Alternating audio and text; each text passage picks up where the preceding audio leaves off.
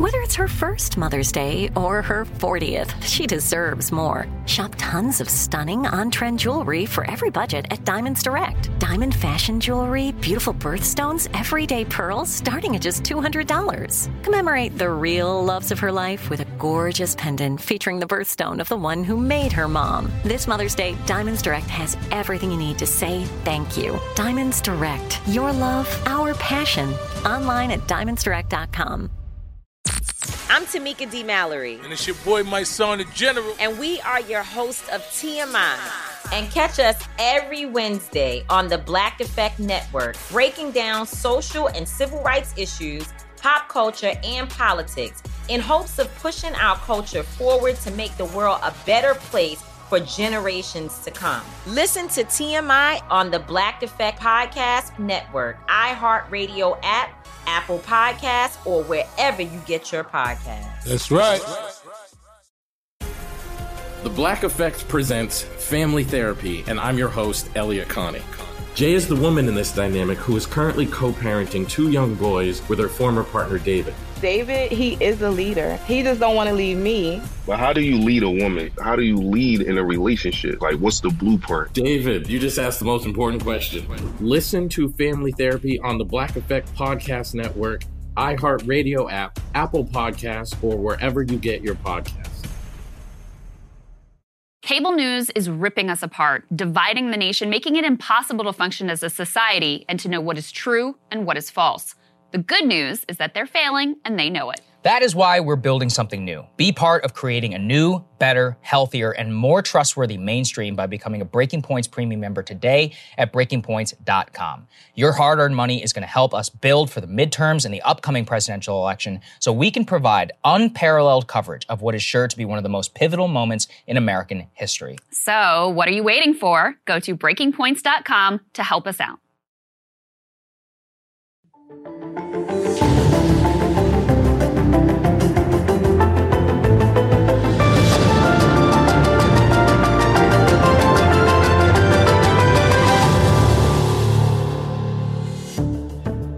Good morning, everybody. Happy Tuesday. We have an amazing show for everybody today. What do we have, Crystal? Indeed we do. I don't know. We really had to scrape the bottom of the barrel to figure out what to talk about today. No, I mean, honestly, guys, we had a whole other show planned for you. Yes. And then, lo and behold, the FBI raids the former president's residence in Florida. So rather than get into a big preamble here, let's just jump straight into it. So yesterday evening, we got this news from the former president himself. Let's go ahead and put his statement up on the screen. And I'll read to you a good portion of this. We don't, I think, need to hear the whole thing, but we'll get a little flavor of it.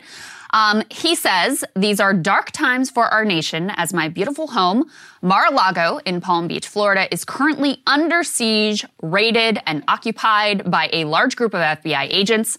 Nothing like this ever happened to a president of the United States before, that is true.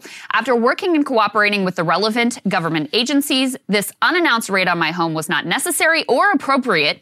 It is prosecutorial misconduct, the weaponization of the justice system, and an attack by radical left Democrats who desperately don't want me to run for president in 2024, especially based on recent polls, and who will likewise do anything to stop Republicans and conservatives in the upcoming midterm elections.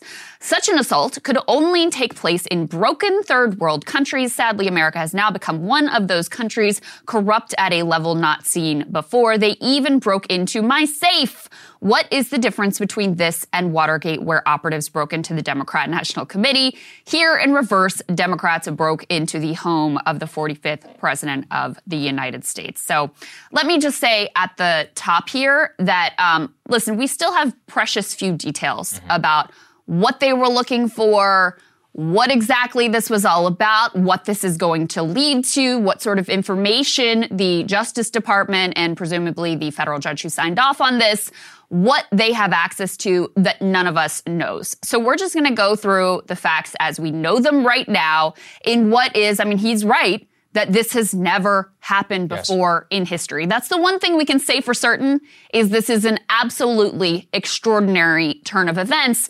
And I do think it's important to have the sort of overall context, which is that the president is subject to investigation on any number of fronts. One over is, there's a D.C. grand jury, two actually D.C. grand juries that are looking into his involvement on January 6th. There's Georgia prosecutors looking into the fake elector scheme there and potentially what Trump's involvement was with that scheme. There's a New York investigation into his business. And there is also an investigation into his handling of classified materials. And what we have learned, according to reporting through the New York Times and other places, is that this FBI search of Mar-a-Lago had to do with that last piece, the handling of classified documents. Let's go ahead and put Maggie Haberman up on the screen here. So she had this, I don't know if it was a scoop, if she was the first to get it, but she was one among several to have this piece of information that the search related to the 15 boxes of material Trump took to Mar-a-Lago last year per 3 different sources. According to multiple people familiar with the investigation, appeared to be focused on that material that he brought with him to Mar-a-Lago, his private club and residence, when he left the White House. Those boxes contained many pages of classified documents, according to a person familiar with their contents. We're going to get into a minute into all of the details of what we know about those documents. And let me just put this last piece up on the screen here from Jonathan Lemire, who kind of has all of the details that we know at this point. That the focus was on mishandled classified government documents, that the raid took hours. Actually, the very first reporter to break this story was just this random Florida reporter. According to their sources, they said the FBI had been at Mar-a-Lago all day since the morning. And they actually were like, to be honest with you, I'm not a strong enough reporter to chase this down, but I promise it's real. And of course, it did turn out to be real. Trump was not at Mar-a-Lago. We could probably presume that was intentional. He was in New York at the time. And the Biden White House apparently was not given a heads up. Top aides learned about it on Twitter and by news accounts, as we all did.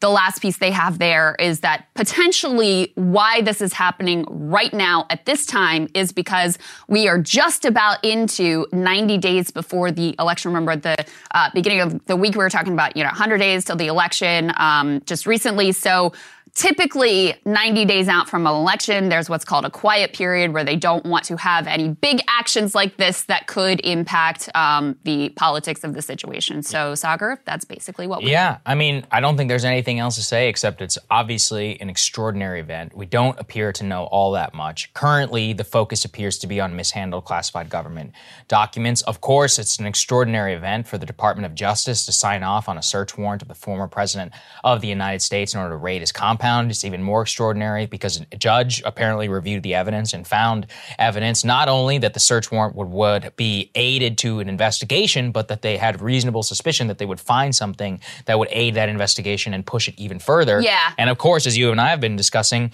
search warrants often turn up other materials or other things that could be in plain view or sight, which could then be used in the investigation. We have had nothing yet from the FBI. And I went back and looked. Christopher Wray, who of course was selected by President Trump after he fired James Comey, actually testified before Congress and said that if he were to conduct an investigation into anybody's name, that he would he would take an extraordinary amount of course. Again, I'm just reiterating what he said at the time, was if I were to investigate somebody of political prominence, I would go out of my way and not to besmirch their character, in the public sphere. He was, at that time, he was rebuking James Comey because we'll remember that there was all kinds of crazy stuff that happened in the Comey investigation of Hillary Clinton. Extraordinary amount of almost public transparency. Comey, of course, giving press conferences, which at the time was, extraordinarily out of the norm. Yeah. He was actually even rebuked by Loretta Lynch for doing so. And there was, everybody hated the way everybody hated the way he handled it. It was horrific. Yeah. And then beyond that, of course, the political influence of Loretta Lynch at the time. So, of course, the Biden White House claims that they did not know about this. Previous reporting does indicate, though, Crystal, that President Biden had been very frustrated and had made it known, not necessarily to Merrick Garland, but to other people around him and his coterie, that he was frustrated that Merrick Garland had not been investigating former President Trump. So that appears to be the case. I mean, as I was telling you this morning, having a lot of flashbacks to Loretta Lynch, the Obama administration, the Department of Justice, the tarmac meetings, and more. So I think everybody should just buckle up and get ready to learn a hell of a lot about the Presidential Records Act, about the constitutional education impact. For you today. Yes, I've spent the last several hours reading about all of this for you. An expert. I mean, there is so much to say about this. Yeah. First of all, I do want to underscore some of the basic points here about what it takes to get this type of warrant to conduct a search of anyone's home. The idea is that you have to prove there is a probable cause of a crime and that it is likely you will turn up evidence of that crime in the search. Obviously, the other option available is a subpoena. The reason that you do a search instead of or in conjunction with a subpoena, we don't know whether a subpoena was issued or not, is because you fear that those documents or whatever you're looking for might be hidden, might be taken away. So the fact that, you have the Department of Justice and it's 100% certain that Merrick Garland signed off on something of this sort of political significance. This would have gone all the way to the top. He signs off on it. Then you have a federal judge saying, yes, I think there's probable cause, and I think that you're likely to turn up evidence in this search.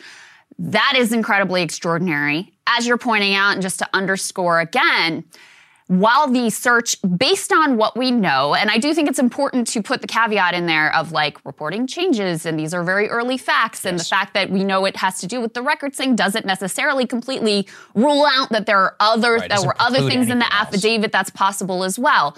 But, what Trump is saying is they searched his private residence, they searched his office, they went into his safe, and anything that they turn up in that, even if it's not directly related to the classified records issue, could be potentially used in other investigations. So really important to underscore that even if the reporting is correct, that the issue at hand that allowed them to authorize this search had to do with classified materials, that does not mean that it won't potentially touch other ongoing investigations that we know are being conducted right now. I think it's also important to note some of the things that have come out in the media recently. There has been significant reporting that there seemed to be an escalation in terms of the sort of heightened scrutiny and direct investigations into Trump. We talked to you before about those D.C. grand juries who were being presented evidence, and two of Mike Pence's aides came and testified to them, and they were asking very specific questions about what Trump knew, what those meetings were like, and what his involvement was in the fake elector scheme seemed to be more of what they were focused on versus his sort of incitement around January 6th. So that's important to keep in mind. Another thing that's important to keep in mind is you'll recall Merrick Garland, Attorney General Merrick Garland, recently gave a fairly rare interview to Lester Holt of NBC News, in which for the first time he said very clearly that, he would follow the facts wherever they went and that no person was above the law, seeming to open the door for, look, we could be potentially, looking at indicting former President Trump.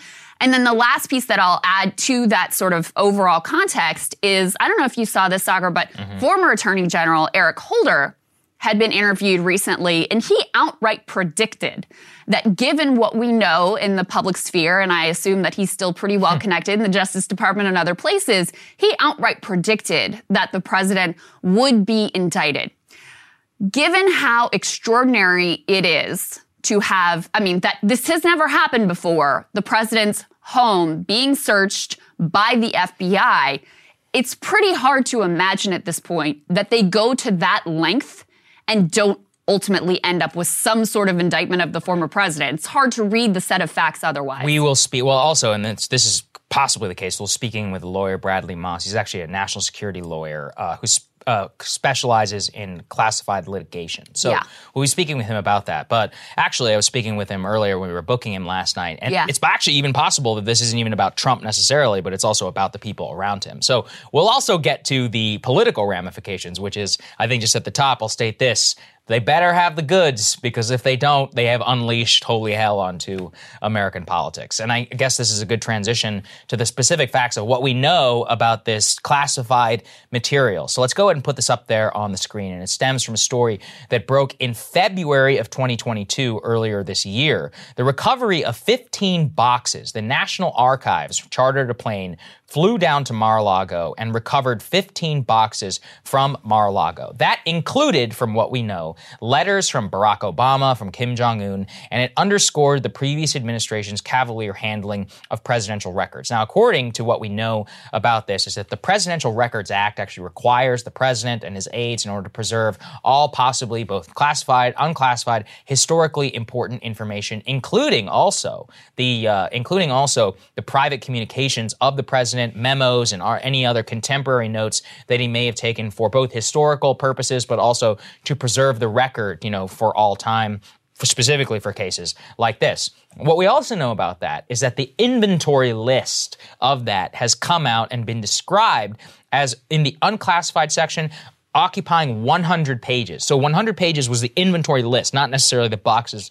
themselves, Crystal. The other important part is that the classified materials section, currently, if they were to use the same listing standard, and I know this is getting boring, would occupy approximately 3 pages of the inventory list itself, as in X document, Y document, etc. So we don't actually know the amount of materials, but if the classified materials list were to look the same as the unclassified materials list, it would be approximately 3 pages out of the 100 pages that have already been taken out of Mar-a-Lago. Now, the search warrant, if it were to relate to this and were to be an extension, would then also indicate to us that the National Archives could prove to the FBI, to prosecutors, and to others that their investigation and that their attempt in order to get back all classified and unclassified materials from the former president's residence was then unsuccessful. And also prosecutors, let's go to this next part up on the screen, 2 months ago were already probing these actual classified materials and the handling of it. Now, on this, it is important to also underscore why and how and the actual circumstances through which it would matter. Simply taking classified materials is not necessarily a violation of the Presidential Records Act at a criminal level. What prosecutors would have had to prove, and this article is from May of 2022, what they lay out, in actual crime was committed, is they would have to prove that the president or somebody around him knowingly and selectively took classified materials and knowingly did so in violation of the Presidential Records Act. Now, Trump himself did himself no favors. Part of the reason why is that because Trump did not want to admit that he had lost the election. So there was a hurried and frenzied attempt in order to gather these materials. The process that should have been gone through in order to do so was not done. Now we get to the question of classified material itself, which I'm sure many people are wondering. The president is ultimately the determiner of classification, as in the president of the United States basically can declassify whatever he wants. He could take the most top secret documents inside of the U.S. military and declassify it tomorrow and simply publish it. That's how it works in our chain of command. Now the question becomes, did he declassify those documents to make them unclassified whenever he took them? Now, here we have a little bit of interesting reporting, which is months ago, Kash Patel, who is an attorney, he's been in and out of the White House, he's very much so involved in not only Stop the Steal information, but others. He actually spoke to Breitbart News. And in that article, what he describes is that, yes, these classified materials were already declassified, but he admits that the White House counsel's office had not updated the classification markings on some of these documents. Here's what he says, quote, Trump declassified whole sets of materials in anticipation of leaving government that he thought the American public should have the right to read for themselves. The White House counsel failed to generate the paperwork to change the classification markings, but that doesn't mean that the information wasn't declassified. I was there with President Trump when he said, we are declassifying this information. He was saying at that time, the story is just another disinformation campaign designed to break the public trust in the president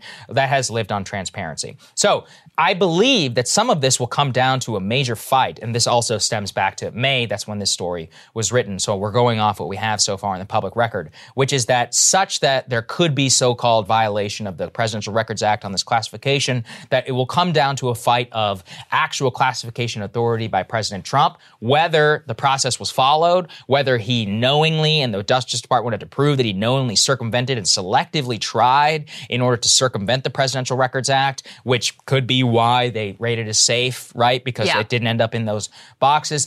And then it will ultimately, I believe, if all of this stems from, and again, this is only based upon what we know, will come down to this matter of classification authority, whether it was the White House counsel's fault, whether Trump, whether they overlooked it, whether he knowingly circumvented it, and this will be a central part. So as I was saying, just like with the Hillary emails thing, we all learned, who exactly installed the server in Hillary's house, Huma Abedin's access to the server, whether the server had been pinged, exactly the location the server was located, the exact emails of such. So everybody buckle up, because we're all going to become very familiar with classification law, declassification authority, the White House counsel's process of declassifying said documents, the Presidential Records Act, the National Archives, what has to be preserved, what doesn't have to be preserved, and what rises to the level of criminality under the Presidential Records Act. So that's where we stand right now. Yes. I mean, potentially, or this is an entree to broader investigations. Yes, right. And again, the reporting we have so far does not rule out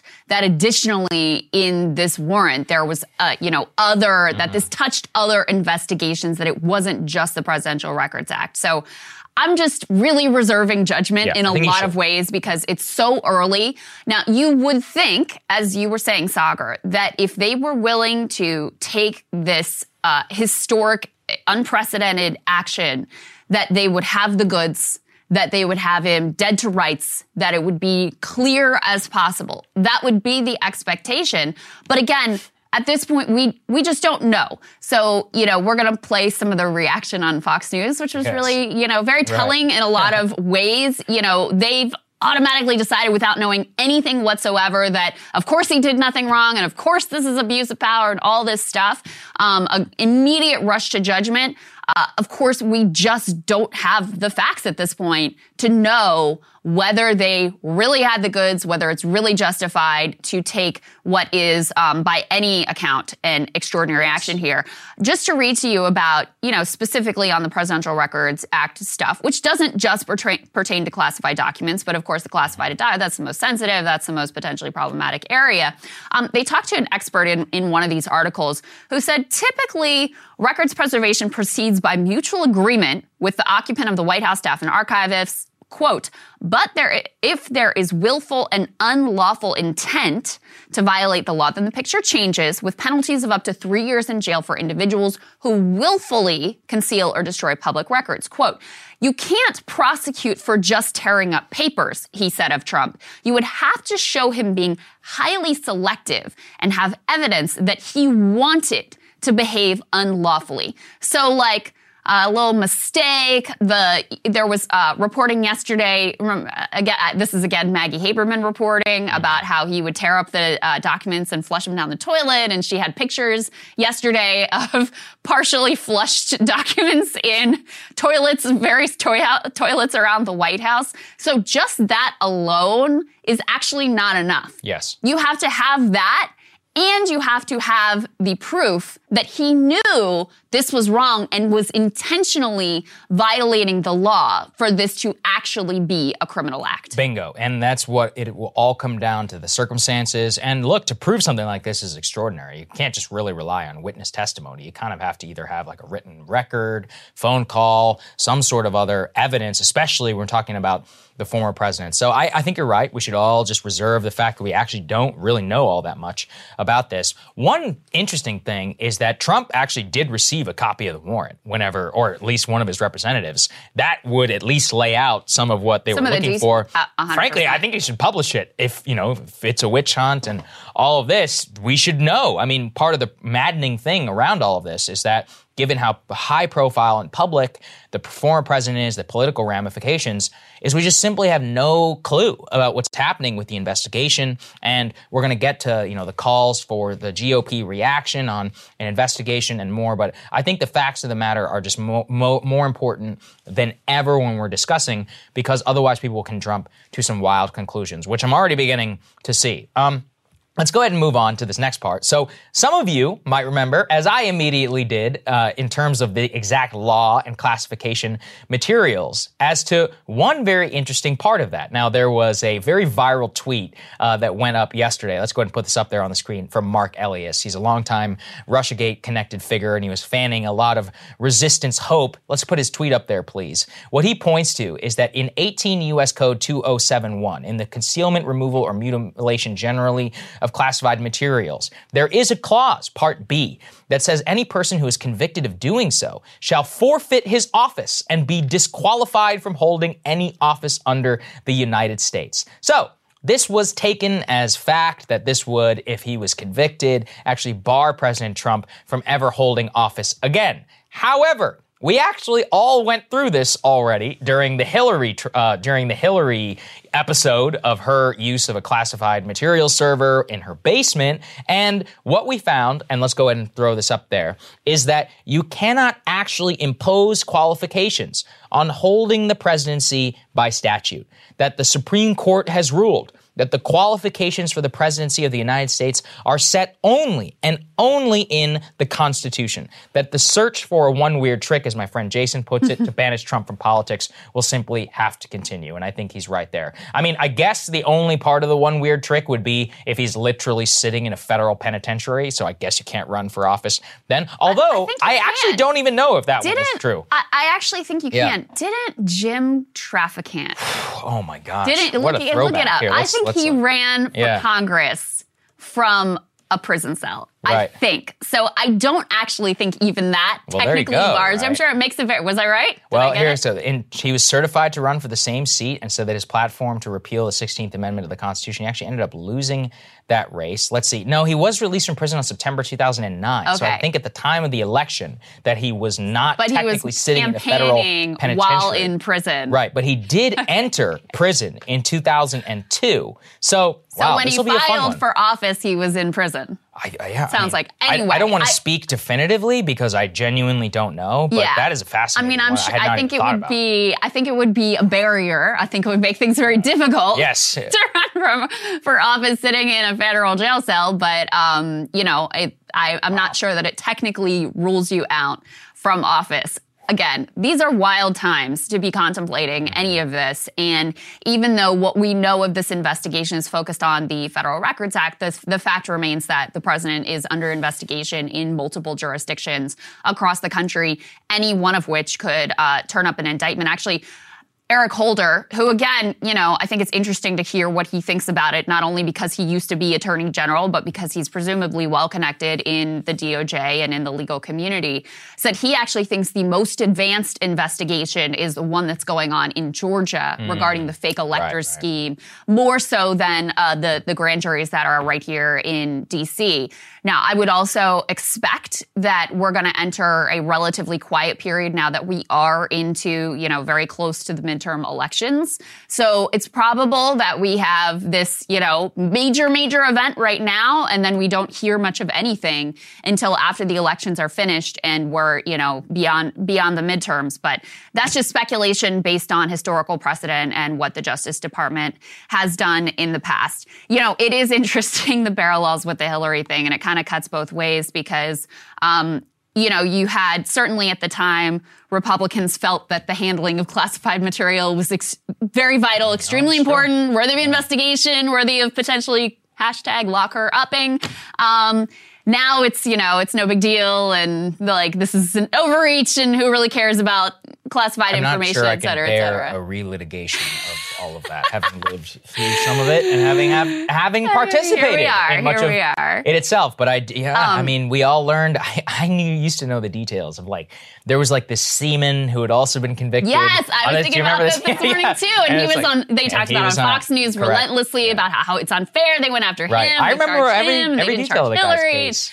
all of this stuff. I do want to say on the law there and about that one piece about, then you can't hold public office again. I mean, it's possible that this would be subject to litigation. I'm no lawyer, but it seems to me that the reading of the parameters for who can run for president laid out in the Constitution, it seems to me that reading is probably correct. Yep. I also want to say, though, it wasn't just resistant libs that I saw sharing this. I also saw right-wingers sharing this as a way to say, like, oh, do you get, like, this is the game, this is where they're heading, this is really their goal. So I just think it's important to, to have the information out there about what exactly that statute means and how far-reaching it ultimately is. So a lot that we don't know at this point, but the one thing we can say for certain is we've never been in this place in history where you have a former president, residence being searched, according to him, safe being searched, served a warrant under investigation in multiple jurisdictions. And I think anyone who is hazarding a guess as to where this is going and how it plays out and how Trump will react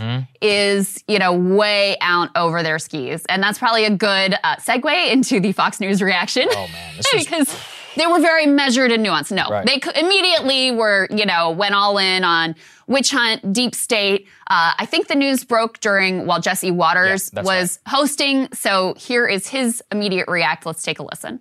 We were told that the FBI wasn't going to get involved in any politically charged search warrants, investigations, announcements, indictments before an election. We were told that. I mean, remember what they did with the crooked situation with the server. They made all sorts of announcements then. They investigated the Trump campaign then. You saw what they did in October by covering up the laptop. And now they're gonna send agents into Mar-a-Lago before the midterm election. This is not what we were told the FBI was going to do, especially, Dana, on the heels of what we just did at the top of the show, when we just laid out how, Paul Pelosi Sr., suspiciously involved in insider trading with the wife, Nancy, and then she takes her son to this Asian trip, tries to hide it while he's got lithium investments, he's got EV battery investments all over these Asian countries. They're trying to cover it up. And nothing gets done with Hunter. They're trying to push that off, make it a little tax thing, make that go away. Meanwhile, we have evidence that they were holding 10 for the big guy. Diamonds are being exchanged. There's like 150 flags from Treasury that there were suspicious wire transfers coming from all these countries, China, Russia, Ukraine, into the Biden family bank accounts that were all commingled. And you're sending agents to Mar-a-Lago? Yeah. Did they get the address wrong, Dana? Some fair points. Pelosi, Hunter Biden, the diamonds exchanges there. Here's what I will say, again, about the rush to judgment here. If your position is that no president should ever face investigation, that they should just be completely above, which there are some people who hold that view, then you can, then yes, how you feel about this, right? You can say, I don't think that this is appropriate to do to any president. But of course, Jesse doesn't take that tact. It's that, I do think presidents should be prosecuted. I'm just going to already absolve Trump of any sort of culpability and assume the person who should be investigated here. I think the absolution is the problem. Exactly. And that's the thing. I mean, there is no disagreement, I think, on this show, Crystal, that Hunter should be fully investigated, I think, to the full extent of the law, based on anything we've seen on the laptop, et cetera. And if based he doesn't, on any connections, corrupt connections to the White House, especially corrupt connections to the White House, foreign wire transfers, and all that. His own personal life and degeneracy aside, like in terms of what actually had an impact. And look, I mean, it would be a problem if there's selective application of the law, and I'm almost certain that will probably be the main political controversy going forward. As you said, immediate rushes and denunciations are thrown up there. Marjorie Taylor Greene putting a picture of the U.S. flag literally upside down. The Candace Owens reaction, let's go ahead and put that up there as well. The FBI must be legally and formally dissolved. What happened to Trump is positively stunning, a mark of unchecked government power. I will no longer recognize the country I live in. We must all come together to fight this evil. I mean, you and I were talking. Listen, I could co-sign that very first sentence about the FBI. This is the part where I'm extraordinarily conflicted because And now I say we're about to get to this, talk about GOP reaction. Everybody's calling for like an investigation, a church committee, a dissolution of the FBI at the top ranks. I'm like, well, it wouldn't be such a bad thing. I wouldn't mind actually seeing all of these records just spilled forward. We talked previously about all the sketchy things that have gone on in terms of wiretaps, think about even the Carter Page FISA and like the hijinks that went to. And really, it wasn't even about Carter Page. That just revealed like how sketchy the FISA process is for thousands, hundreds of thousands of Americans. We had this illusion of some like check and balance. Exactly. That was just a complete rubber stamp. And we've spoken, I think, about the number of secret FBI informants and all of that. So perhaps if there is one good thing that comes from this, and Republicans do take power in the House of Representatives, that we will get like a wholesale transparency of what I learned more about from Russiagate was just how shoddy the top levels of the FBI operate at all times, not just with the Hillary investigation. I mean, the thing that was funny that everyone was pointing to is like you had Marjorie Taylor Greene, Candace Owens, and a lot more besides who were immediately like literally writing out defund the FBI. And you're like, you know what you said about... Anyway, forget it. Yes, we agree. We're like, defund fine. the FBI, I do take it. Go for it. I actually agree. Yeah. Nice little horseshoe moment there. We're all for it. Apparently, Bannon's reaction to this we have as well. He says, Mr. President, I've said this for months. Ride now and ride hard. We need to stop playing around and go full smash mouth. Announced for the presidency tomorrow at Mar-a-Lago. So we'll wait and see if he it's actually listens to that. Would probably be the most logical political conclusion for him to take, right? I mean, this is what a lot of people have been speculating for a while, is that part of his motivation, not only for announcing early, but actually for running for president again at all, is to try to avoid of the legal jeopardy that he is, legitimately in, right? Again, not just on the presidential records thing, but fake electors in Georgia, the D.C. grand jury, New York also investigation into his business. All of those things seem to be sort of heating up, where it seemed very quiet and very slow for a long time. We now have more and more reporting about, okay, there seems to be,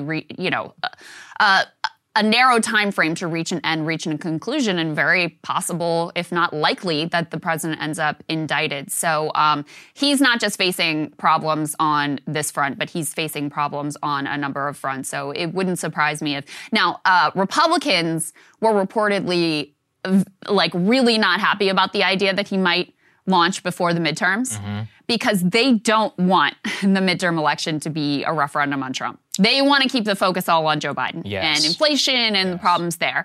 So I've also seen some sort of galaxy brain takes that actually this is all good for Trump.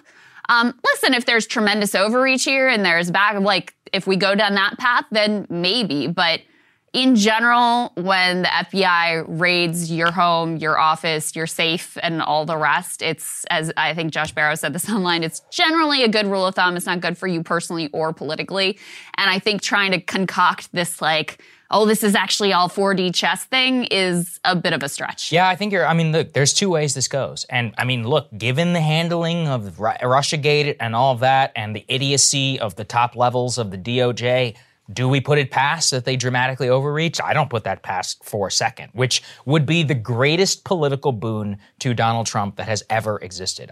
We should always remember, I'll never forget this, January of 2020, I believe I did a monologue, and you and I were discussing that at the height of impeachment, the height was also coinciding with the largest amount of GOP identification that we had seen in modern American history. And the reason why was that the Democrats were making it all about Russiagate, all about Mueller, and all about, what was even impeachment one? Like Ukraine Gate and the perfect phone call, right? So at that time, people cared so little, and the economy, look, it had many structural problems, but let's be honest, it was not bad. At the top, at least for the middle class and for the upper class, people were basically saying, listen, the Dems are offering me only one alternative. I'm going to go and identify as GOP. Now, obviously, the coronavirus pandemic and threw everything into a wrench with that, but that is a very prescient lesson, which is that if you overreach to the American public, and Russiagate became one of those things which was a household joke, I mean, outside of MSNBC circles, given ultimately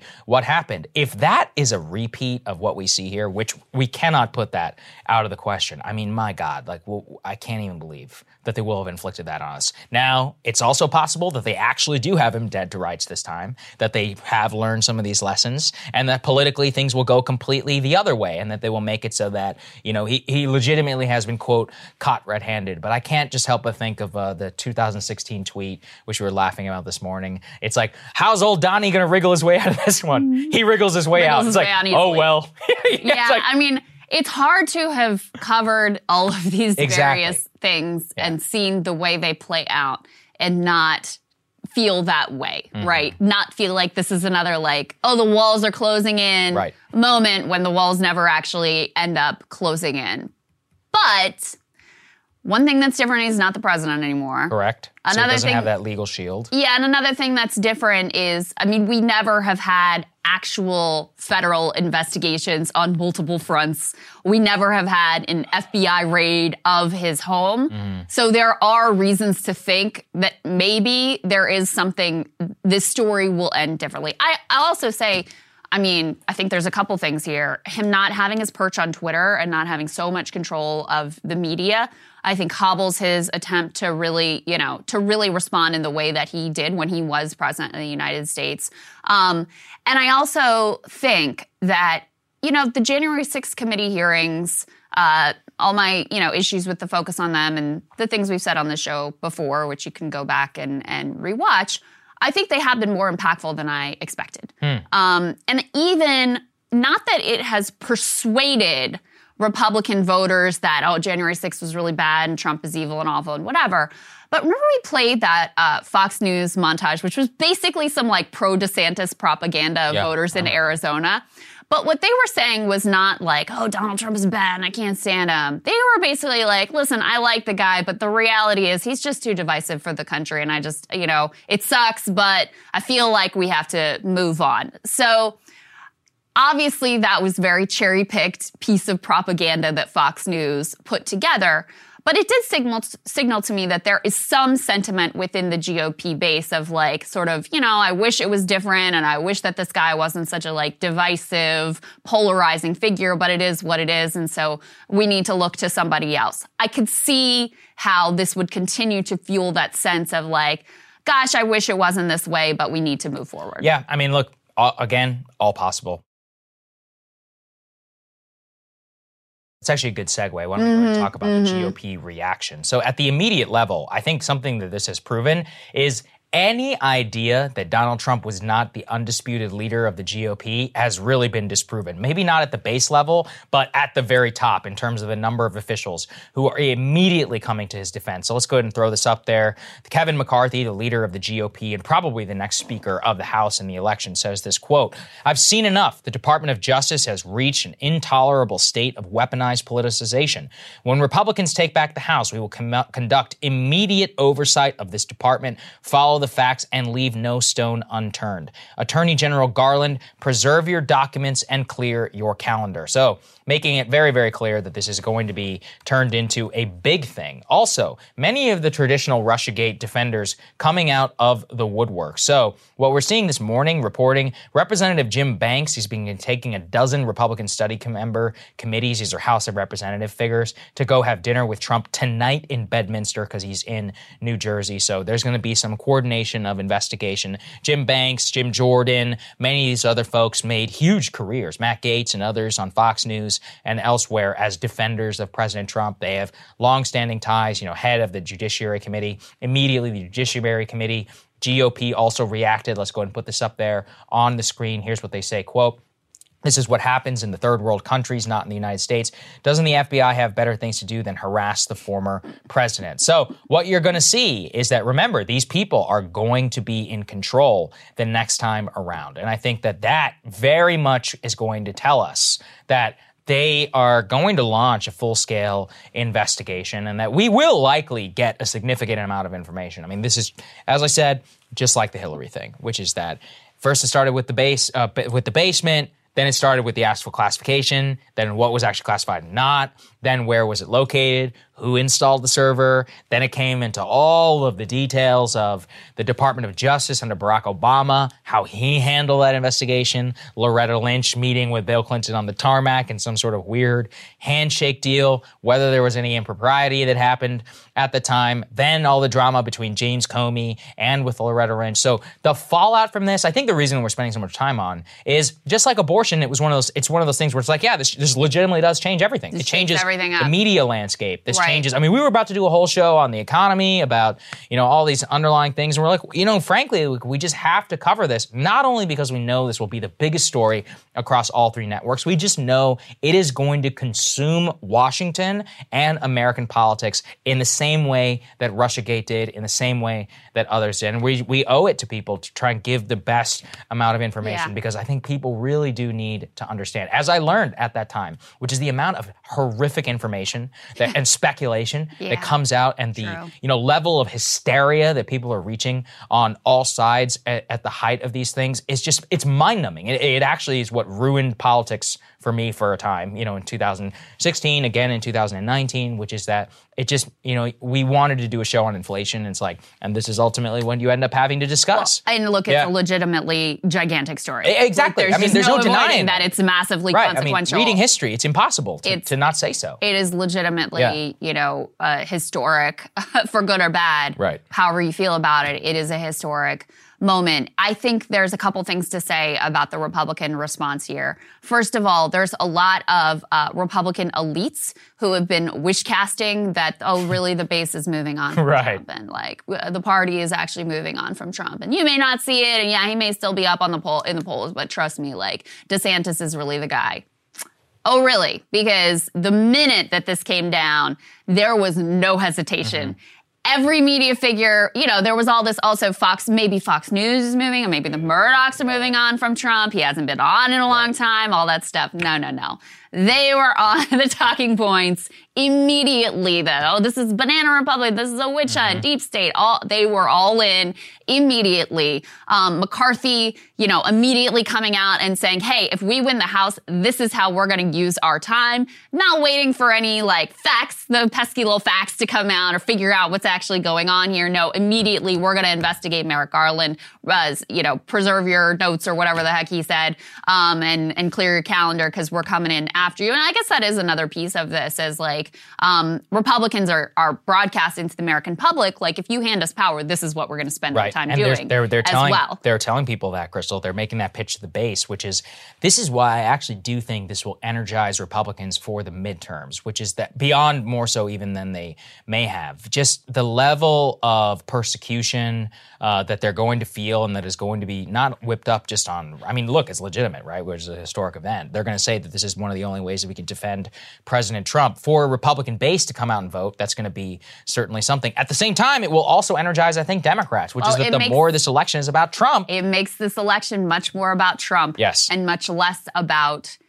inflation, economy, Biden. The Republican winning hand was Biden, inflation. Correct. Don't talk about anything else. Yep. That was the winning hand. That hand was already somewhat compromised by the Roe decision, which has forced them into an uncomfortable place and has energized the Democratic base when it was previously demoralized. This now just takes the whole thing up like a snow globe and shakes it all over again. There are, as we're laying out for you, I think, there are any number of directions that could ultimately go in. I think the Republican base was already very highly energized to vote in these midterms. The Democratic base was starting to match them in terms of that level of intensity. Now you throw the very polarizing figure of Trump and how you feel about him and what you think that should be done about, his potential alleged crimes that he's committed in the past. and you put him in the middle of a cycle, and that's a whole other wrench entirely that it just is too early to say exactly how that's going to shape the midterms, or if it does. I mean, and then maybe he does announce that he's going to run again and go ahead and launch his campaign before the midterms, which makes this all even more about him and takes the eyeballs off of disappointments in Joe Biden and his stewardship of the economy. There's reporting this morning that Trump is delighted with this, that he thinks this is great, that he continues to believe all publicity is good publicity, that he believes the notion that this will rally the base to him and this will be a great... Of course, I mean, he also doesn't give a shit about the midterms. He only cares about himself. Yes. So it, to the extent that he's delighted about being the center of attention again, it doesn't necessarily have anything to do with how he thinks this will play into GOP performance in the fall. Look, we have simply no idea. Let's go into the next part here, which is also interesting in terms of the betting markets. Put this up there on the screen. Ron DeSantis now officially the betting favorite in the 2024 GOP primary. Kyle Kalinske, go ahead and screenshotting that for us. You know Trump is hating that part. Oh, he's very upset about that. He does not like that part. That being said, I think that this is all just captures again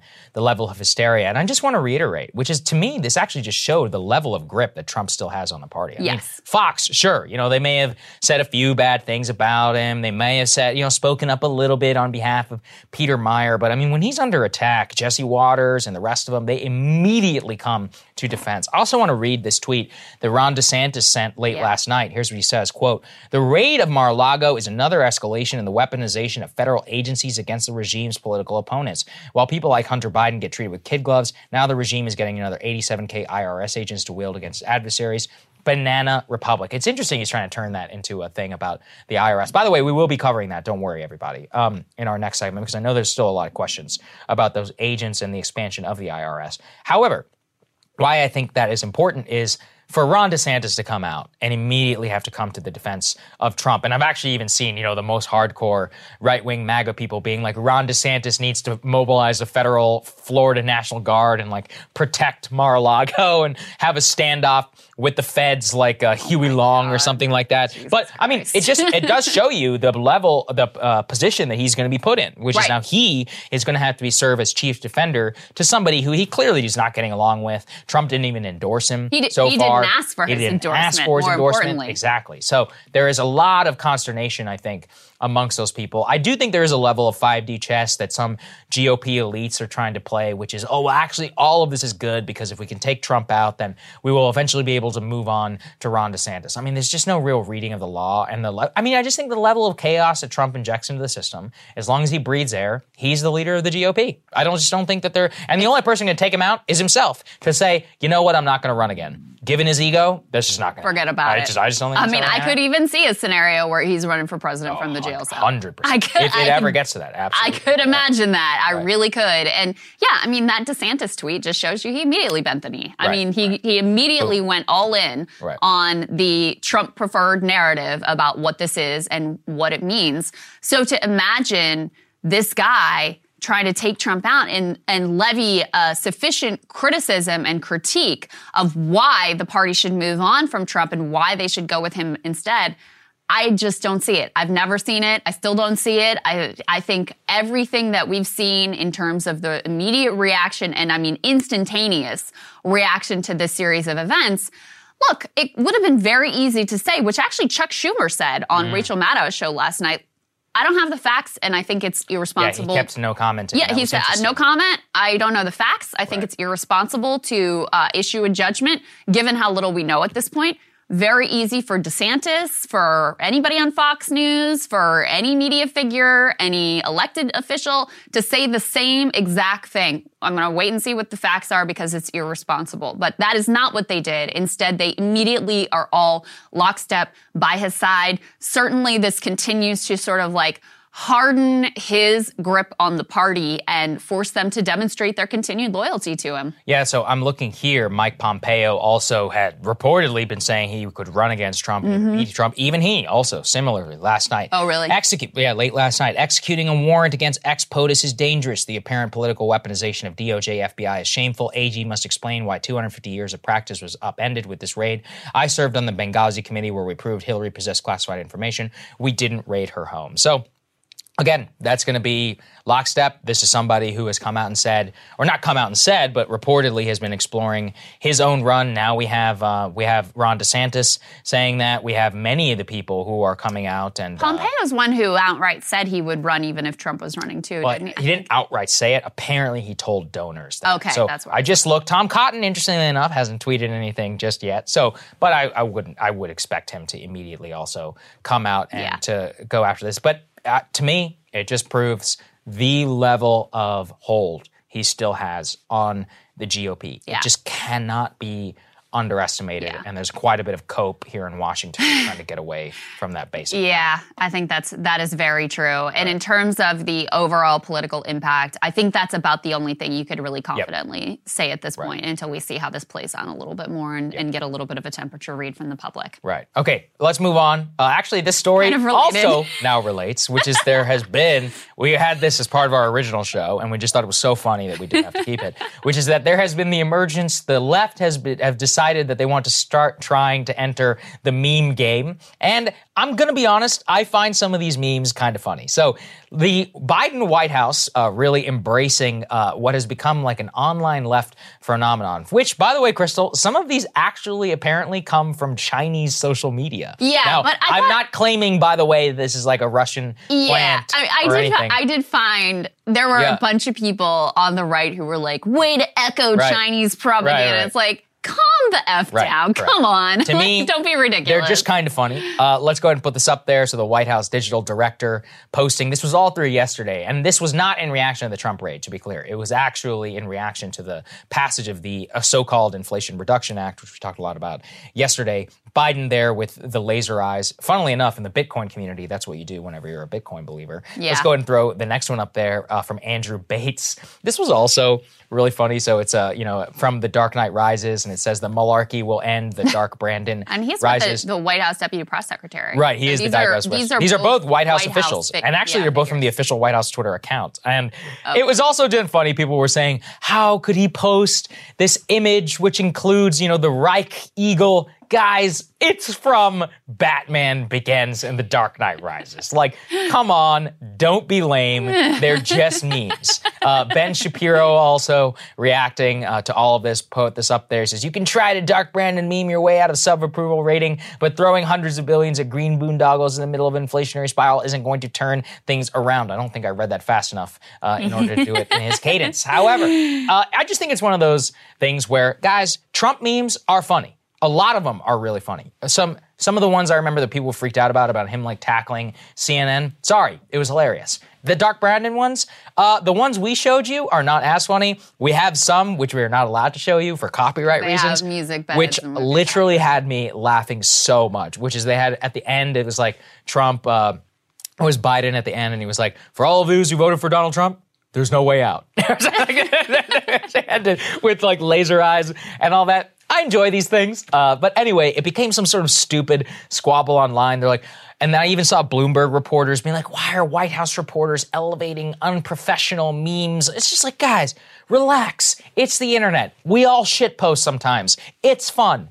And although it did kind of affirm the Dark Brandon meme whenever the raid actually did end up happening. Yeah, that was your immediate reaction. I said I was like Dark Brandon. I was like, this is true Dark Brandon behavior. For those who are not as online as I am, I envy you. This all emanates not from Let's Go Brandon. Oh, that's where the Dark Brandon thing comes from. Where the Brandon part comes from. It comes from Dark MAGA, which is during Stop the Steal and much more, there was this entire thing like Patriots in control, as in truly, usurping the deep state and the so-called political appointees. Q adjacent kind of rhetoric. It was Q adjacent, but it did become kind of a thing, its own thing online. Yeah. And really what it came into, the idea is that there are traitors within the GOP and the deep state against President Trump, and that there's real MAGA, so-called Dark MAGA. So Dark MAGA, actually Madison Cawthorn even talked about this once. After he lost. He's like, now Dark MAGA will take control. So anyway, Dark MAGA was born within the MAGA community online. Then it was made fun of online. It's like, is this Dark MAGA? Everyone's making fun of Dark MAGA. Yeah. Eventually, then, of course, Let's Go Brandon becomes a meme against Biden after that viral NASCAR video. And then we are now in the phase where they are embracing the Brandon meme and saying Dark Brandon. So that is the etymology of the Dark Brandon meme. And my initial awareness of Dark Brandon aesthetic came from like actual leftists who were sort of making fun of the idea that Biden Biden would be this like strong, like sort of pseudo-authoritarian figure taking control and rooting out the evildoers in the deep state and all that sort of stuff. So it started on a sort of mockery, and then now liberals and the White House, even Neera Tanden. Oh my God. Embracing it. Well, now so it's cringe. It's done. I mean, that's the thing is by the time, like, Politico Playbook wrote this up. Yeah, by the time it's embraced by the White House press, it's done. The fun is over. Like, you killed it now. Right. The other thing that I did think was kind of interesting about this is, Biden and his team, famously, they had this mantra, the internet is not real life. Mm-hmm. And so even though when he, as vice president under Obama, he had a whole, there was an internet culture around who Joe Biden was. There was a sort of like caricature made of him as like, the kind of like, the car guy out washing his Corvette or whatever in the White House driveway. That was from The Onion. That was Uncle Joe. Yes. Yeah, that was when he was the Uncle Joe thing, and that, that there was kind of it wasn't 100% flattering, but there was a little bit of an interest in sort of like some sort of an edgy factor around him. They completely, they didn't embrace any of that in his White House run and were very much not online. So to see the White House directly embracing this and sort of like feeling themselves after having a couple of legislative wins is interesting. I saw one quote here. I think this was from the Politico write-up, but I can't 100% say for sure. One Democratic digital strategist close to the White House said, quote, "Being a Joe Biden supporter hasn't been very fun over the past year, and Dark Brandon is fun. It's a sign the vibes are improving. This couldn't have bubbled up unless there are some actual, genuine W's to point to." Which I think that's true. Yeah, I think it is. They feel like, okay, we finally got a few victories notched. Those are being wildly oversold by the media in terms of historic, landmark, best weekend, all that stuff that we covered yesterday. But no doubt about it, they've actually done a few things, whereas previously they were just completely stuck in the mud. I do actually think this is not a great thing for the Biden White House. I mean, and there was even speculation about that this morning, which is that they wanted the whole week to just be about their legislation. That's why Chuck Schumer was on Rachel Maddow last night. He wasn't there to talk about any of these raids, which is part of why he would just say no comment and let's talk about the inflation. He's like, let's talk about the act. But listen, guys, it's, as I heard it described as a 100 megaton political event. I think that's true, which is that scrambles everything. Just like Roe versus Wade, it's like a bomb that gets dropped. And now this is going to be the political center of gravity now for the political media, for everybody else, for all time to come. And so, in a way, I do feel bad for the Biden administration. They just had their win. I mean, they claim they didn't know about it. We'll see if the reporting actually bears that out and the facts. But no question that it does actually obscure some of their wins. One of the things we'll mention, and part if we of have why the time, I believe they didn't have direct control over it is because they would not have chosen this timing. Well, not necessarily control, but maybe they got a heads up. I mean, this was always a speculation with Obama that he knew a hell of a lot more about what was going on than ever came out. Anyway, I literally have no idea. So we'll see whatever the facts bear out. But I mean, Joe Biden barely knows where he is when he wakes up in the morning. So not untrue. Ron Klain knows where he is, right? So we'll see. I don't know how it plays out. There is one other piece of the show. In addition to our monologues also predated the, what did you call it, 100 megaton? A 100 megaton event. Political event, which is there was, for our media block, there was a deep interview with Rachel Maddow, who, of course, was and still is the megaton or megawatt star at MSNBC, who signed this gigantic new deal to basically not be on TV every night anymore. And this was her first big sit down with a writer for Vanity Fair who, interviewed her, I think, over a number of days about what she thinks about the world and what she wants to do next and all of that. And, I read through the whole thing. It's always just interesting to get into the mind of someone like this. And she is an unusual figure because, first of all, she also is very not online, which makes her kind of unique among the cable news punditry and host class. She also had some very, like, favorable things to say about Tucker Carlson, which I think shocked a lot of people. But the part we wanted to focus on is that, you know, and this does tie into, like, Trump and his various scandals and all of that, is she got pressed a bit on her handling of Russiagate and how far she went down the conspiracy rabbit hole. And this was done in a relatively, like, you know, kid gloves friendly kind of a way, but still continued to be quite revealing. Let's go ahead and put the first piece up on the screen that we have here. This is what the Vanity Fair article looks like. It's a picture of Rachel in the woods, splitting wood there. It says exclusive. Rachel Maddow gives her first interview as she steps back from the nightly grind and revs up for her next act. Let's go ahead and put the next piece up. Let's put the third, actually, element that we have up on the screen here. So this is where she was asked to reflect on her coverage of the Steele dossier. And no joke, she used the Dan Rather scandal over the, remember, this is really reaching back in the archives. There were fabricated documents that they ran with, that Dan Rather ran with to, you know, call into question George W. Bush's National Guard service and say that they were basically, you know, was falsified and that he didn't really serve and all this stuff. This turned out to, they were unable to authenticate it. A gigantic scandal. He lost her job. Other people lost his job. There's actually a documentary about the failings there. But let me read to you specifically what she says. She said, trying to turn the Russia scandal into just the Steele dossier, or trying to turn the dossier into the Russian scandal, is a revisionist history designed to intimidate people and of covering stories like that in the future, and to try to obscure the seriousness of what Russia did and what the Trump campaign's relationship was with what Russia did. The reporter suggested that Maddow's coverage may have given viewers a false sense of hope that Trump was about to be taken down, not unlike how, say, viewers of Newsmax may have been led to believe the 2020 election was about to be overturned. At this point in the conversation, that's when Maddow brings up the Dan Rather thing. And here's what she says. Do you remember what the Dan Rather scandal was about? There was a document that was involved. He was reporting on, like, how did George W. Bush avoid going to Vietnam? How was his National Guard service arranged? Why did he get this coveted spot in this group that wasn't going to be fighting? The story of George W. Bush getting a sweet gig in the National Guard so he didn't have to go fight in Vietnam was true.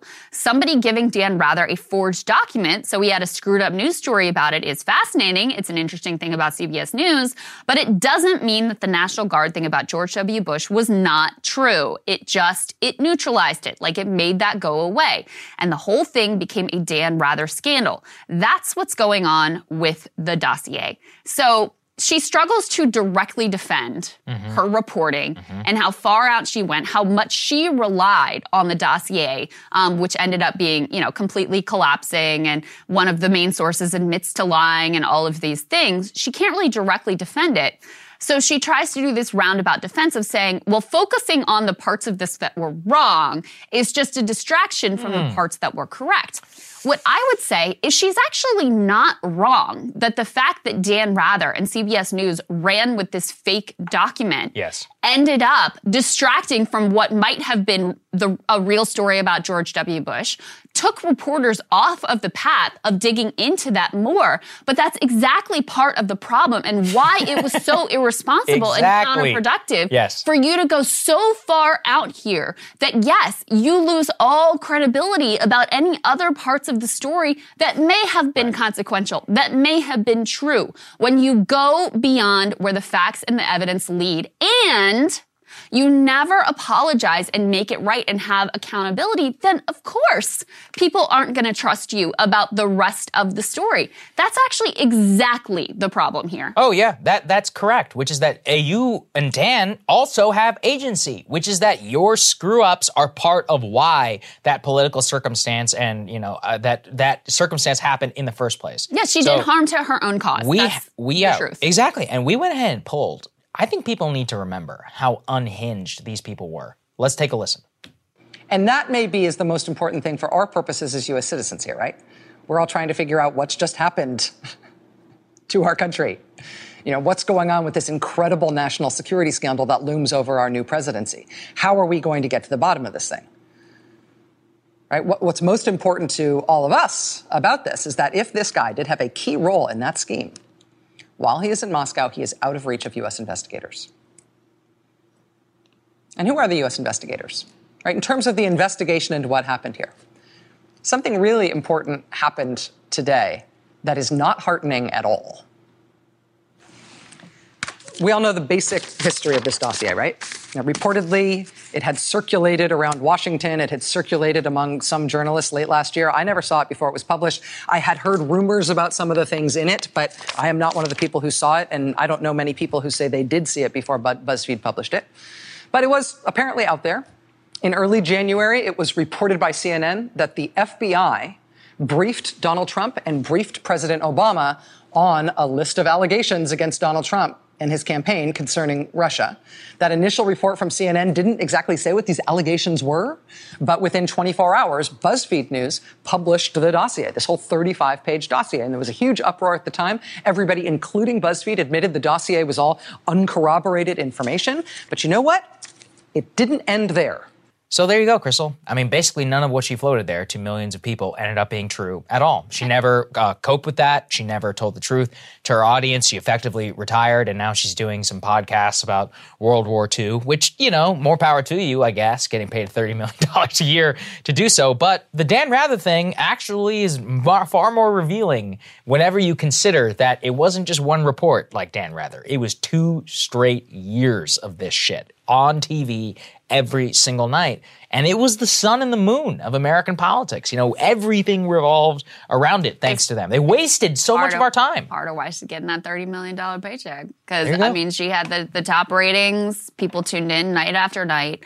I thought the report, even though it was done gently, raised a very good parallel of you know, you did a disservice to your viewers by stringing them along to believe that the walls were closing in and they were going to, you know, do the raid on the White House at the time that, you know, now is actually happening at Mar-a-Lago, when in reality, you know, if you had stuck to what we knew and what the facts were, I think that people would have come away with this more accurate sense of, listen, there wasn't maybe this direct collusion and the pings between the servers, and Trump wasn't a Russian asset since 1987.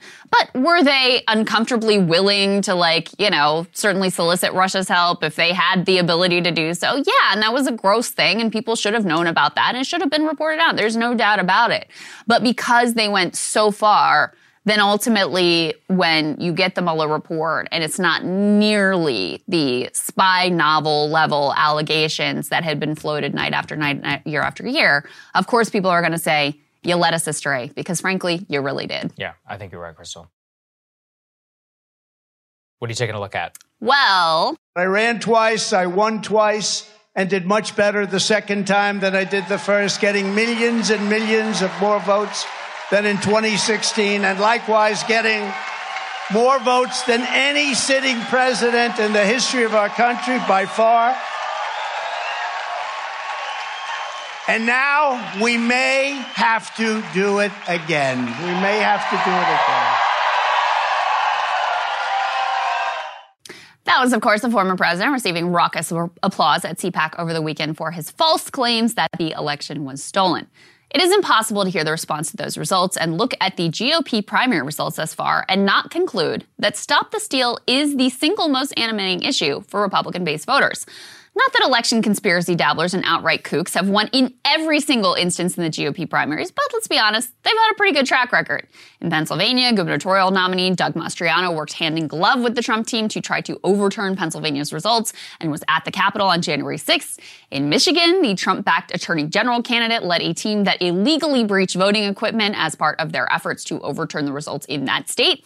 In Arizona, election deniers won a clean sweep for governor, AG, and secretary of state. In fact, the so-called America First Secretary of State candidates have had phenomenal success in GOP primaries really across the country. This group is united in their belief that the 2020 election was stolen, and many have said that they would not have certified the results in their state had they been in power last time around.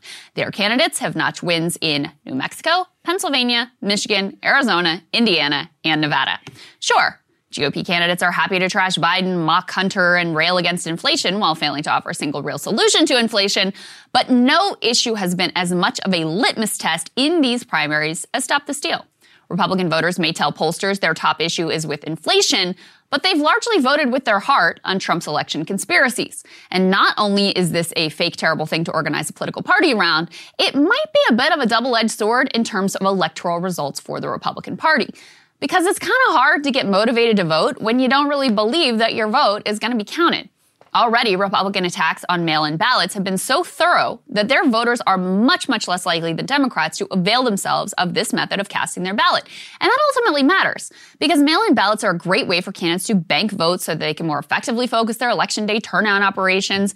Inevitably, of course, also, some percentage of voters are going to intend to vote on election day, and then they get waylaid because of weather or traffic, a long workday, or any of 1,000 different things that can always blow up your best-laid plans. But there's also a question of whether the new mode in the GOP, where every result they don't like is fake, will lead to some of their voters deciding just not to bother at all. Buried in a Politico article about the Warnock-Walker race down in Georgia was some worries about exactly this issue. One Republican county chair in the state told Politico that, quote, "That's a concern that I have about people not voting because they have the opinion that everything is crooked and Trump really won and that their vote doesn't count, and they're just not going to vote at all. And I see that every day."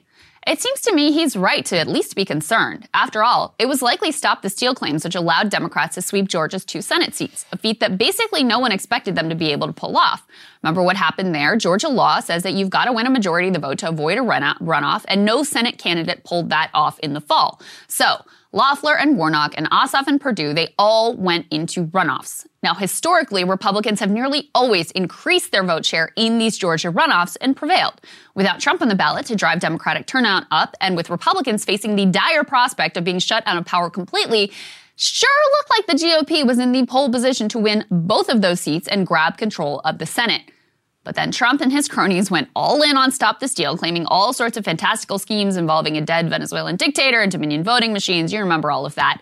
And then Sidney Powell, his nutty conspiracy lawyer, even went so far as to go to Georgia and tell Republican voters to boycott the election because of her voter fraud claims. I guess some percentage of them must have listened, because Democrats were able to win both seats in what had seemed a near impossible task. I can't help but wonder if there will be some continued effect from all of this stuff. After all, many of these Senate races are expected to be very close. When it comes to Election Day, and you got to deal with all your normal life stuff, plus find time to get to the polls, will some percent on the margins bail, telling themselves, well, why bother? This whole thing's a setup anyway. Right now, in a fairly astonishing turn of events, Nate Silver's 538 model gives Democrats a 60% chance of keeping the Senate.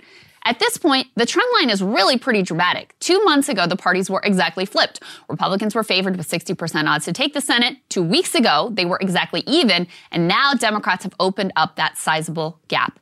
This midterm does not look the way it did just a couple months ago. In the Senate, Republicans are going to need every advantage they can to overcome the manifestly horrendous slate of candidates that they have decided to line up behind. And I'm just spitballing here, but constantly messaging to their base that elections are all fake anyway is probably not going to help. And of course, Augur, as we've been discussing, the whole election analysis has been once again. And if you want to hear my reaction to Crystal's monologue, become a premium subscriber today at breakingpoints.com.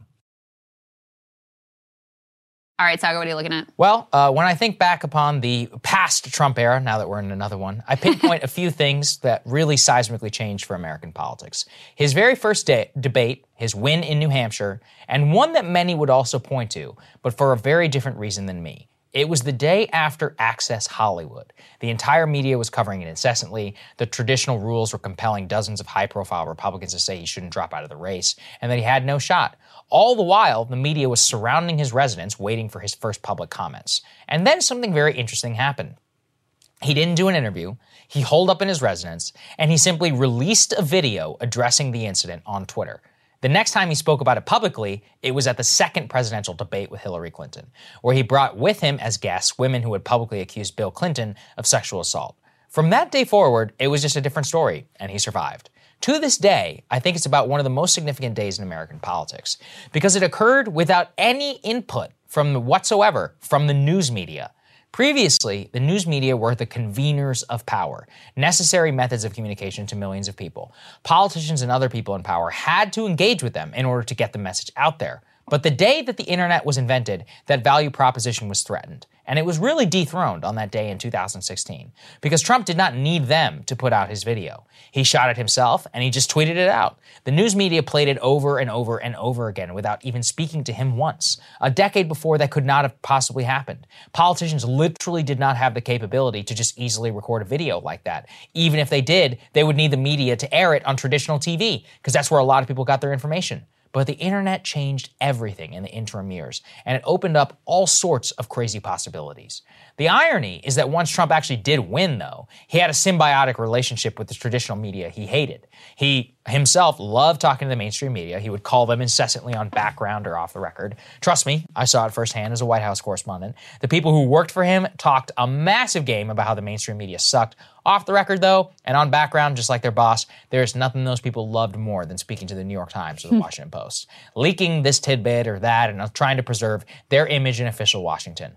But now that Trump is out, or at least temporarily, the forces he unleashed on that day and the power of the internet's legacy is being felt all across the country. The media is not happy about it at all.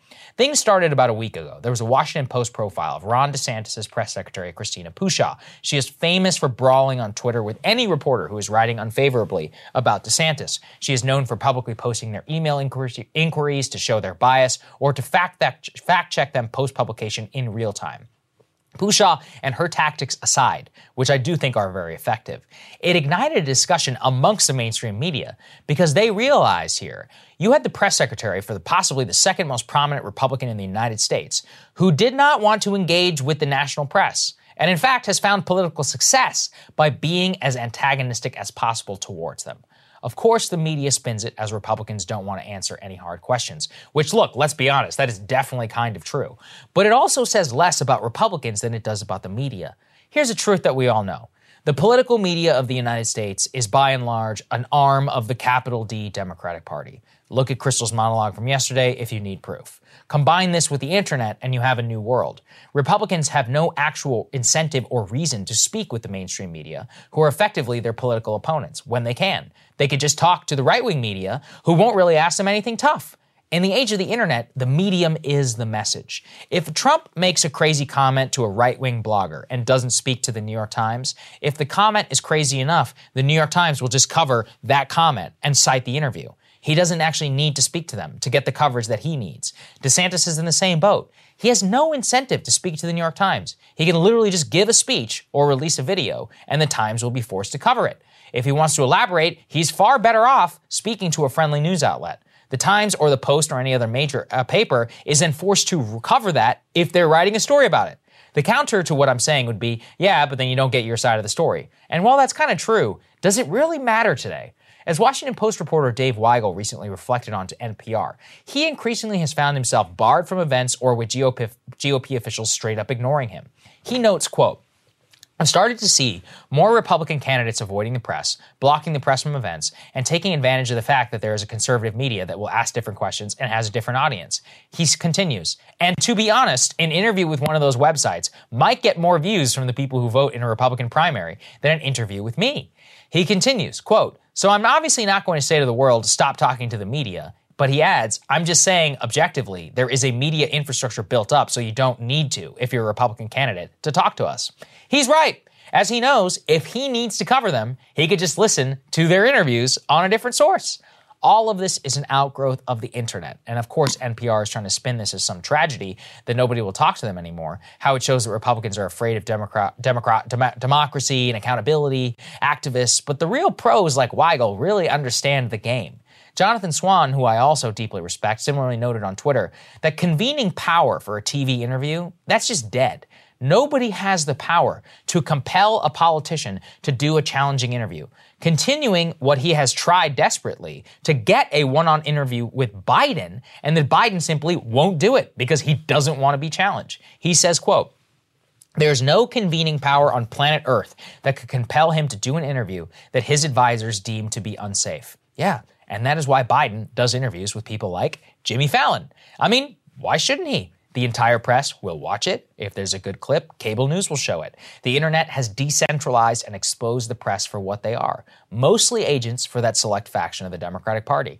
Personally, I have actually no problem with that. What I have a real problem with is their virtual monopoly up until now on the exchange of information and of the power that they yielded over politicians and our politics. And while that, yes, it remains the case today in American politics, those at the very, very top, like Biden and DeSantis, are realizing they don't need them as much as they used to.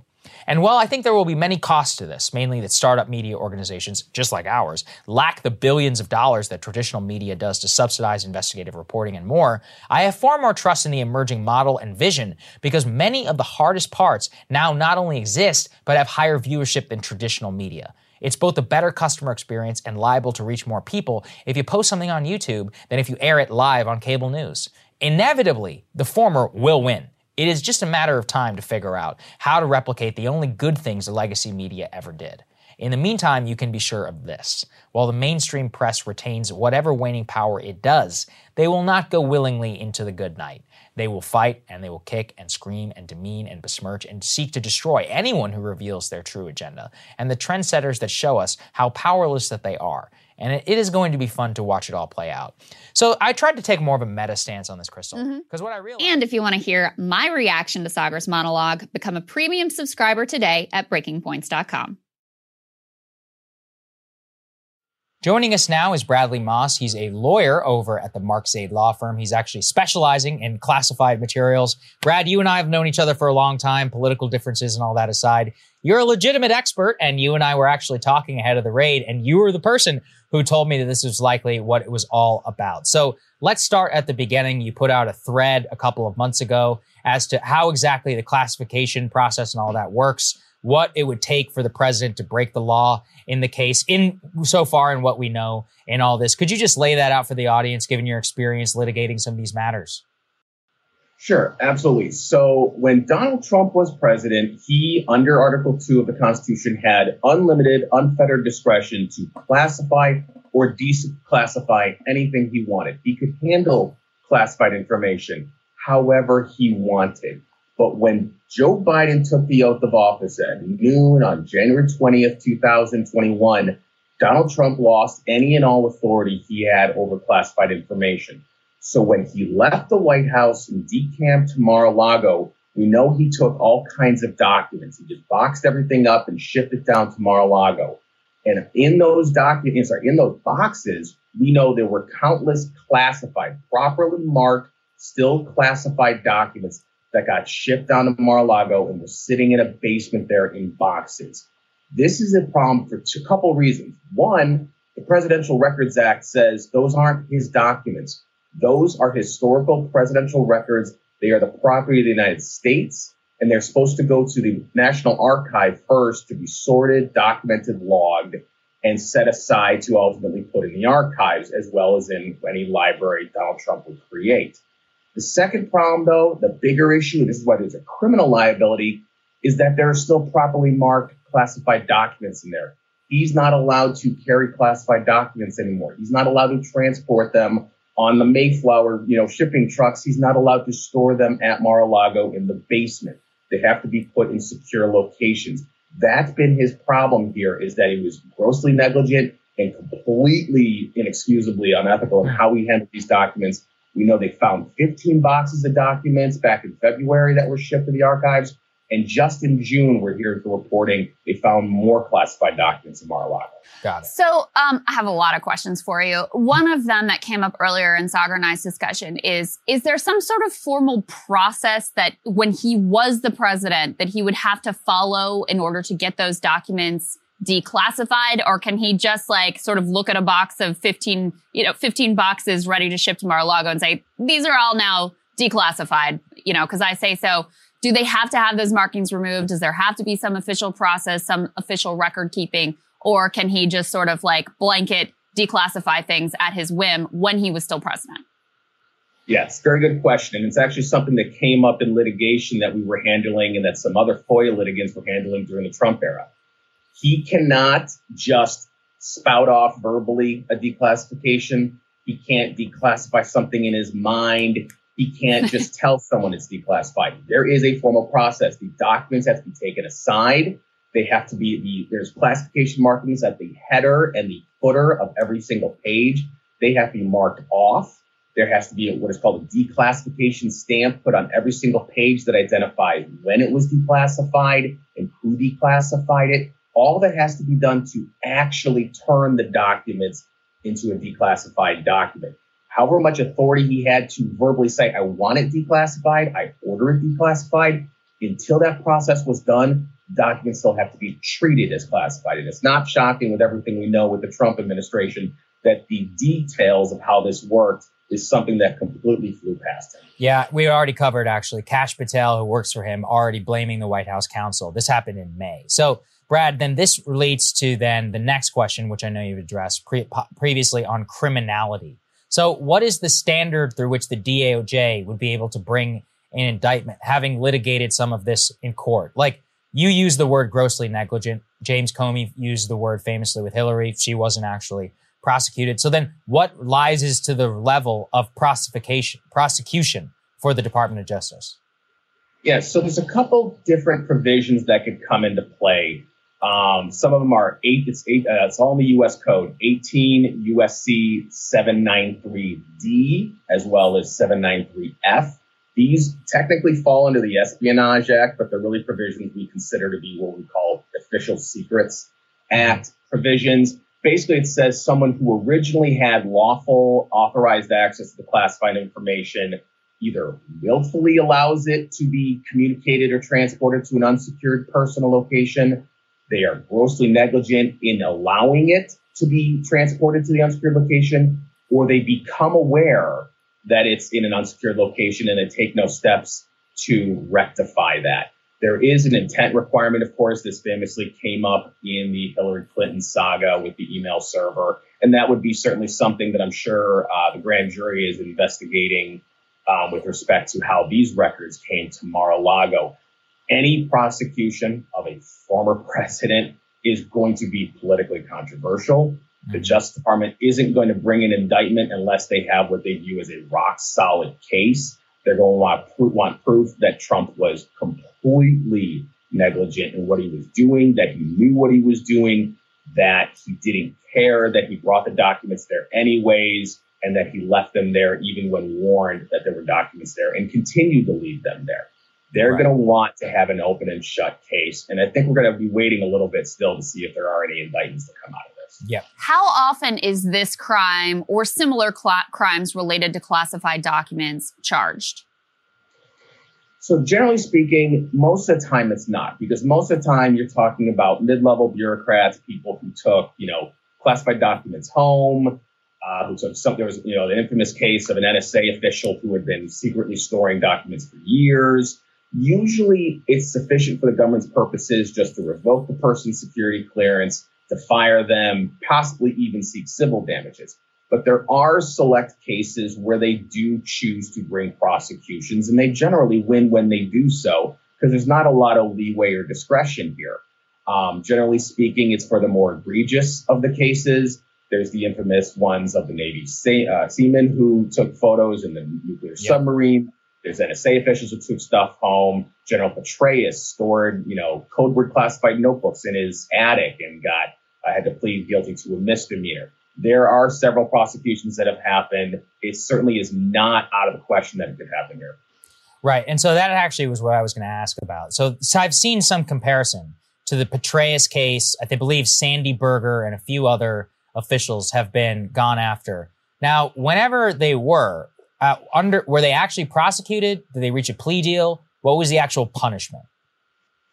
So Sandy Berger and General Petraeus both pled guilty to misdemeanors in order to avoid more serious felony charges. We don't know how those prosecutions would have gone forward and what would have resulted if the government had actually pursued cases. They reached plea deals with both individuals. Both of them got probation, fines. I think Sandy Berger, had his security clearance stripped. That's, somewhat expected. And it's not to say that with Donald Trump that he would necessarily even go to prison for this, depending on the full factual circumstances, which we don't know yet. Right. There certainly could be something less. So to that point, obviously sort of the thorniest question here is, not all crimes are charged. Not all crimes are even, thoroughly investigated. As you indicated earlier, the fact that this is the former president of the United States makes this extraordinarily politically sensitive.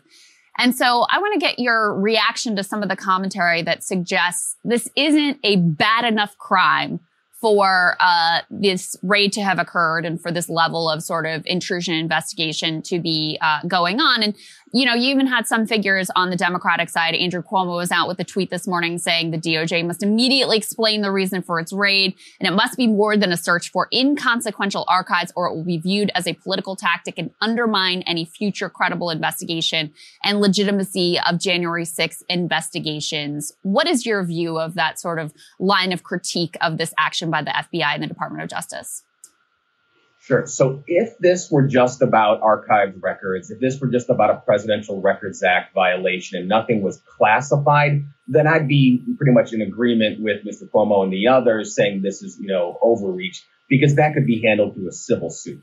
The reason there's a grand jury, the reason that a search warrant had to even be sought and executed here was because there's classified documents, including, again, this is all based off reporting, so we don't know what the FBI truly has. We don't know what was in the search warrant affidavit, even though Mr. Trump can make that public.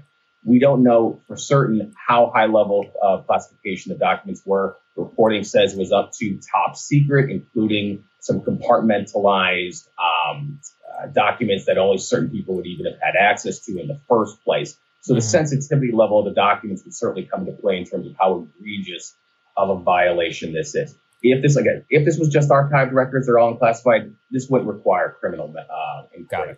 The reason it's classified is why it's a problem. Yeah. And so then taking it one further, actually something you and I had talked about, it's possible also that Trump himself is not the target of this investigation. Is that right? It could be the people around him, or the materials were simply at Mar-a-Lago. Is that within the realm of possibility? It's absolutely within the realm of possibilities. He is notoriously disconnected from the administrative realities of day-to-day operations. We certainly know he wasn't packing any boxes or doing anything along those lines. We don't know how much he knew about where the records were stored, who was handling them, what efforts were being taken to separate classified from unclassified. The only reason that I think he might be a target at this point, and this is based off obviously new information we've had since you and I talked, was that they went into the safe. They had to open up a safe in his personal office, and then they had met with him and his lawyers in just June, just 2 months ago, and found more classified documents. That gives me additional reason to suspect he might, in fact, be a target, but I would not be surprised to see someone lower level in his staff be the true target of this. We will just have to wait and see. And remember, grand jury proceedings are secret. Yep. What would the FBI have had to prove in order to get a judge to sign off on this warrant? And what sort of information would that warrant contain? Sure. So the standard, is simply that there is probable cause that a crime was committed. You have to identify the specific crimes or crimes that you believe were committed, and you have to identify where you are searching and why you are searching there. So there would be both the standard template form on the front of it, which is the search warrant itself, and then there would be an affidavit, a sworn affidavit from the relevant FBI official outlining what's already been done in the investigation, what they've already found, why they have reason to believe that there is evidence of a crime that's going to be located in the evidence at Mar-a-Lago, and where in Mar-a-Lago they want to search. They have to identify particular locations. They can't just go roaming around the entire facility. They had to have very specific details. And I suspect that if we ever do see the search affidavit, we're going to see a lot of detailed information about exactly why they went to Mar-a-Lago and where they looked at Mar-a-Lago. Yeah. Brad, it's been very helpful. Really appreciate your analysis here, man. And thank you for taking time this morning. Appreciate it. Have a good one. Absolutely. Thank you guys so much for watching. We really appreciate it. I had to scram. This is what we live for, folks. It's like 7:30, and we're like, all right, well, we have to change literally the entire show. Let's cool. It's all good. Try again. Yeah, off the treadmill, become Presidential Records Act experts, have to rebook guests, but that's why we do it. And we have the capability I really mean this, thanks to all of you. Yeah. Remake the entire show, pay for all the extra time, etc. And so I'm so thankful to all of the people who make this happen, all of our premium members and more. So thank you all very much. If you have the ability, the link is down in the description. Otherwise, we will see you all on Thursday with probably some even more explosive information. Yeah, who knows what will come out between now and then. Stay tuned, as they say. Love you guys. See you soon.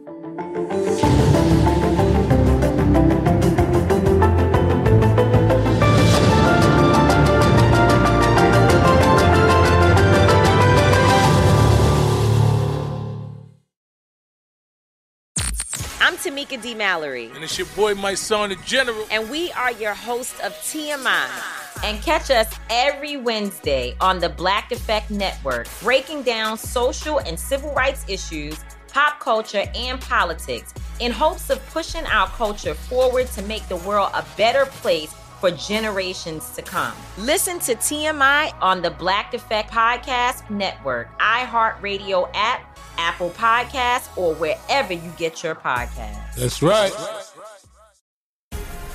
The Black Effect presents Family Therapy, and I'm your host, Elliot Connie.